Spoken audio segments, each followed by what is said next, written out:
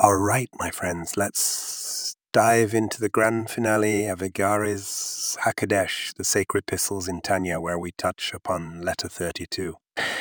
It's a powerful piece of wisdom that tells us about the blessings on our wealth.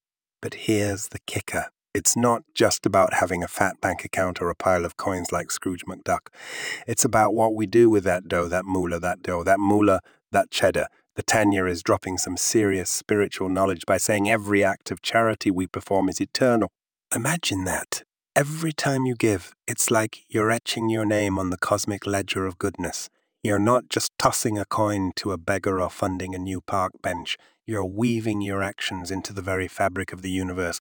When we share our wealth, we're not depleting our resources. We're actually engaging in an infinite game. It's like every dollar given to charity becomes a spiritual boomerang swirling through the cosmos, multiplying and creating ripples of positive vibes across the world.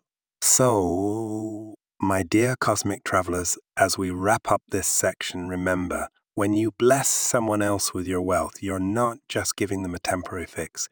You're lighting a candle in the eternal banquet of the universe. And trust me, the light from that candle,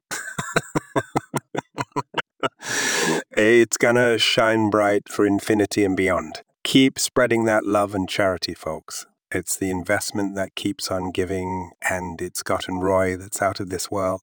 Now go out there and turn your wealth into an eternal legacy of kindness, peace, and blessings.